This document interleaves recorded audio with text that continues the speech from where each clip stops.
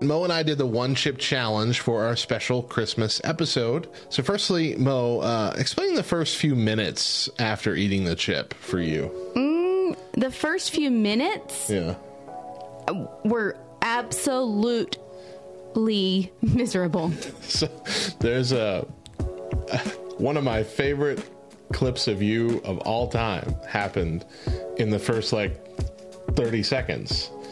Where, because we streamed it on Twitch when we recorded it, which was on the Tuesday before Christmas. And you eat that chip, and then you bend over, and I don't know what you're doing. I think you're grabbing a tissue or a napkin or something. But when you come back, you make the deepest, manliest, angry noise. When you come back up, and I'm like, oh gosh, she means it. She does not like this. The one saving grace that I had, which, by the way, I've said this 1,000 times on the show, but I was starting keto. I had done 3 whole days of keto up to that point. Yeah. And I said, so I'm stuck at home for 2 weeks and everything we're ordering is DoorDash and whatever. No, I'm not doing keto here. Yeah. No, forget this. We'll wait until after now.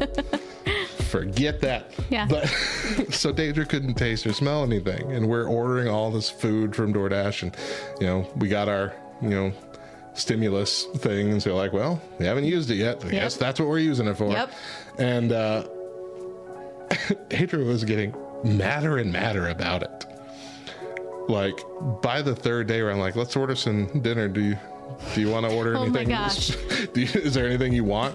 What does it matter? Yeah. I'm not going to be able to taste anything anyway. Just get whatever you want to get. Can you taste? Can you smell? Might as well just get whatever you want to eat, because I'm not going to enjoy it one way or the other. I had the same reaction. Exactly. That's exactly it. And I wouldn't try and do it on purpose. I'm trying to be nice, Yeah, I know. And so I'll catch myself halfway saying it, several days in. I'm like, do you want anything specific? She's like, what? Then, Nothing. it doesn't matter to you what I order, right? Why would it? Okay.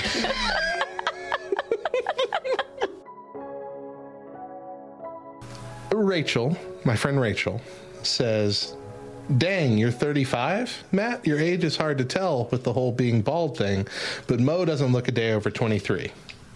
She's also 35.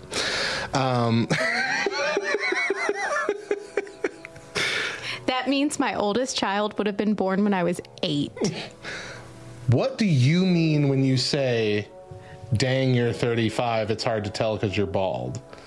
Do you mean I look older or younger than that? Because I've had some bad experiences, even here on Twitch, with people thinking I'm Mo's dad. So, can you clue me in there? I plead the 5th. Well, great. Fun fact. And the second But I don't time look that like Mo's dad. I appreciate that. Thank you.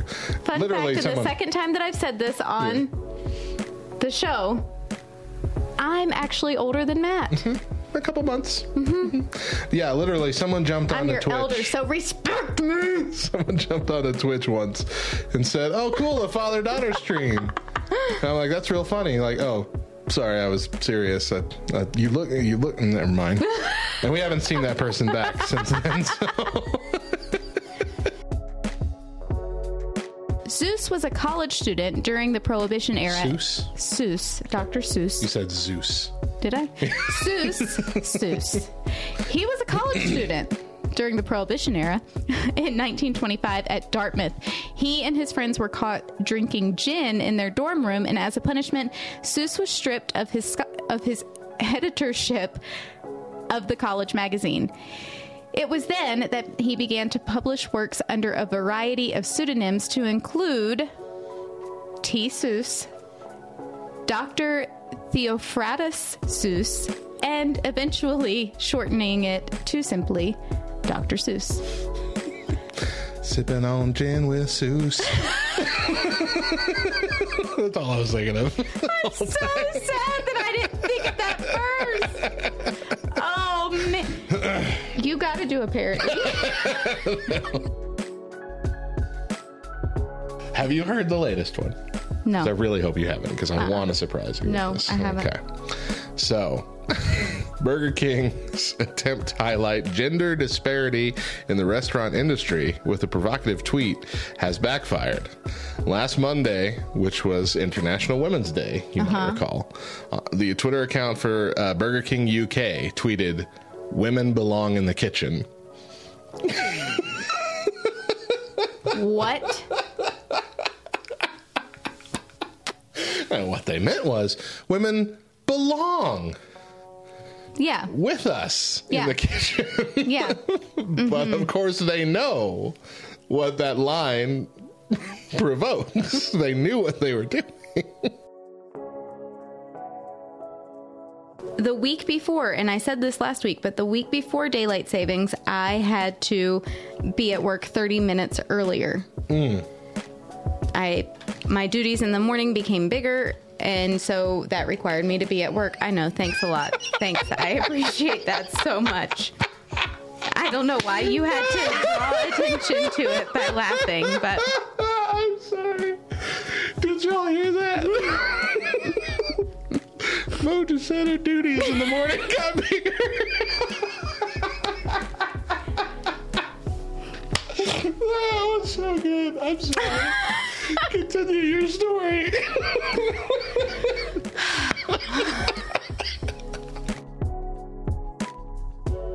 Brian likes listening to our segment here on Twitch where we talk about food because we basically make him try all these different things because his daughter hears about them.